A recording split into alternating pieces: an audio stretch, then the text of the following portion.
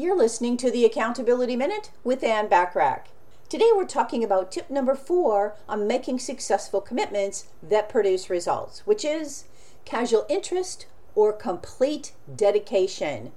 You might be interested in the study of law, but are you committed to becoming a lawyer? You might be interested in losing weight, but are you committed to being fit and healthy?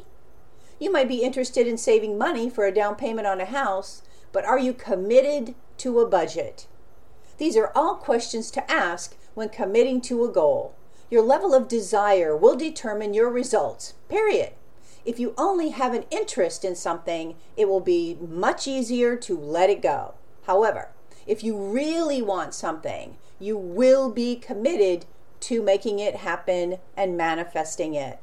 Tune in tomorrow for tip number 5 on making successful commitments that produce results. In the meantime, subscribe to my Business Success Tips and Resources blog by going to accountabilitycoach.com/blog. I appreciate you listening.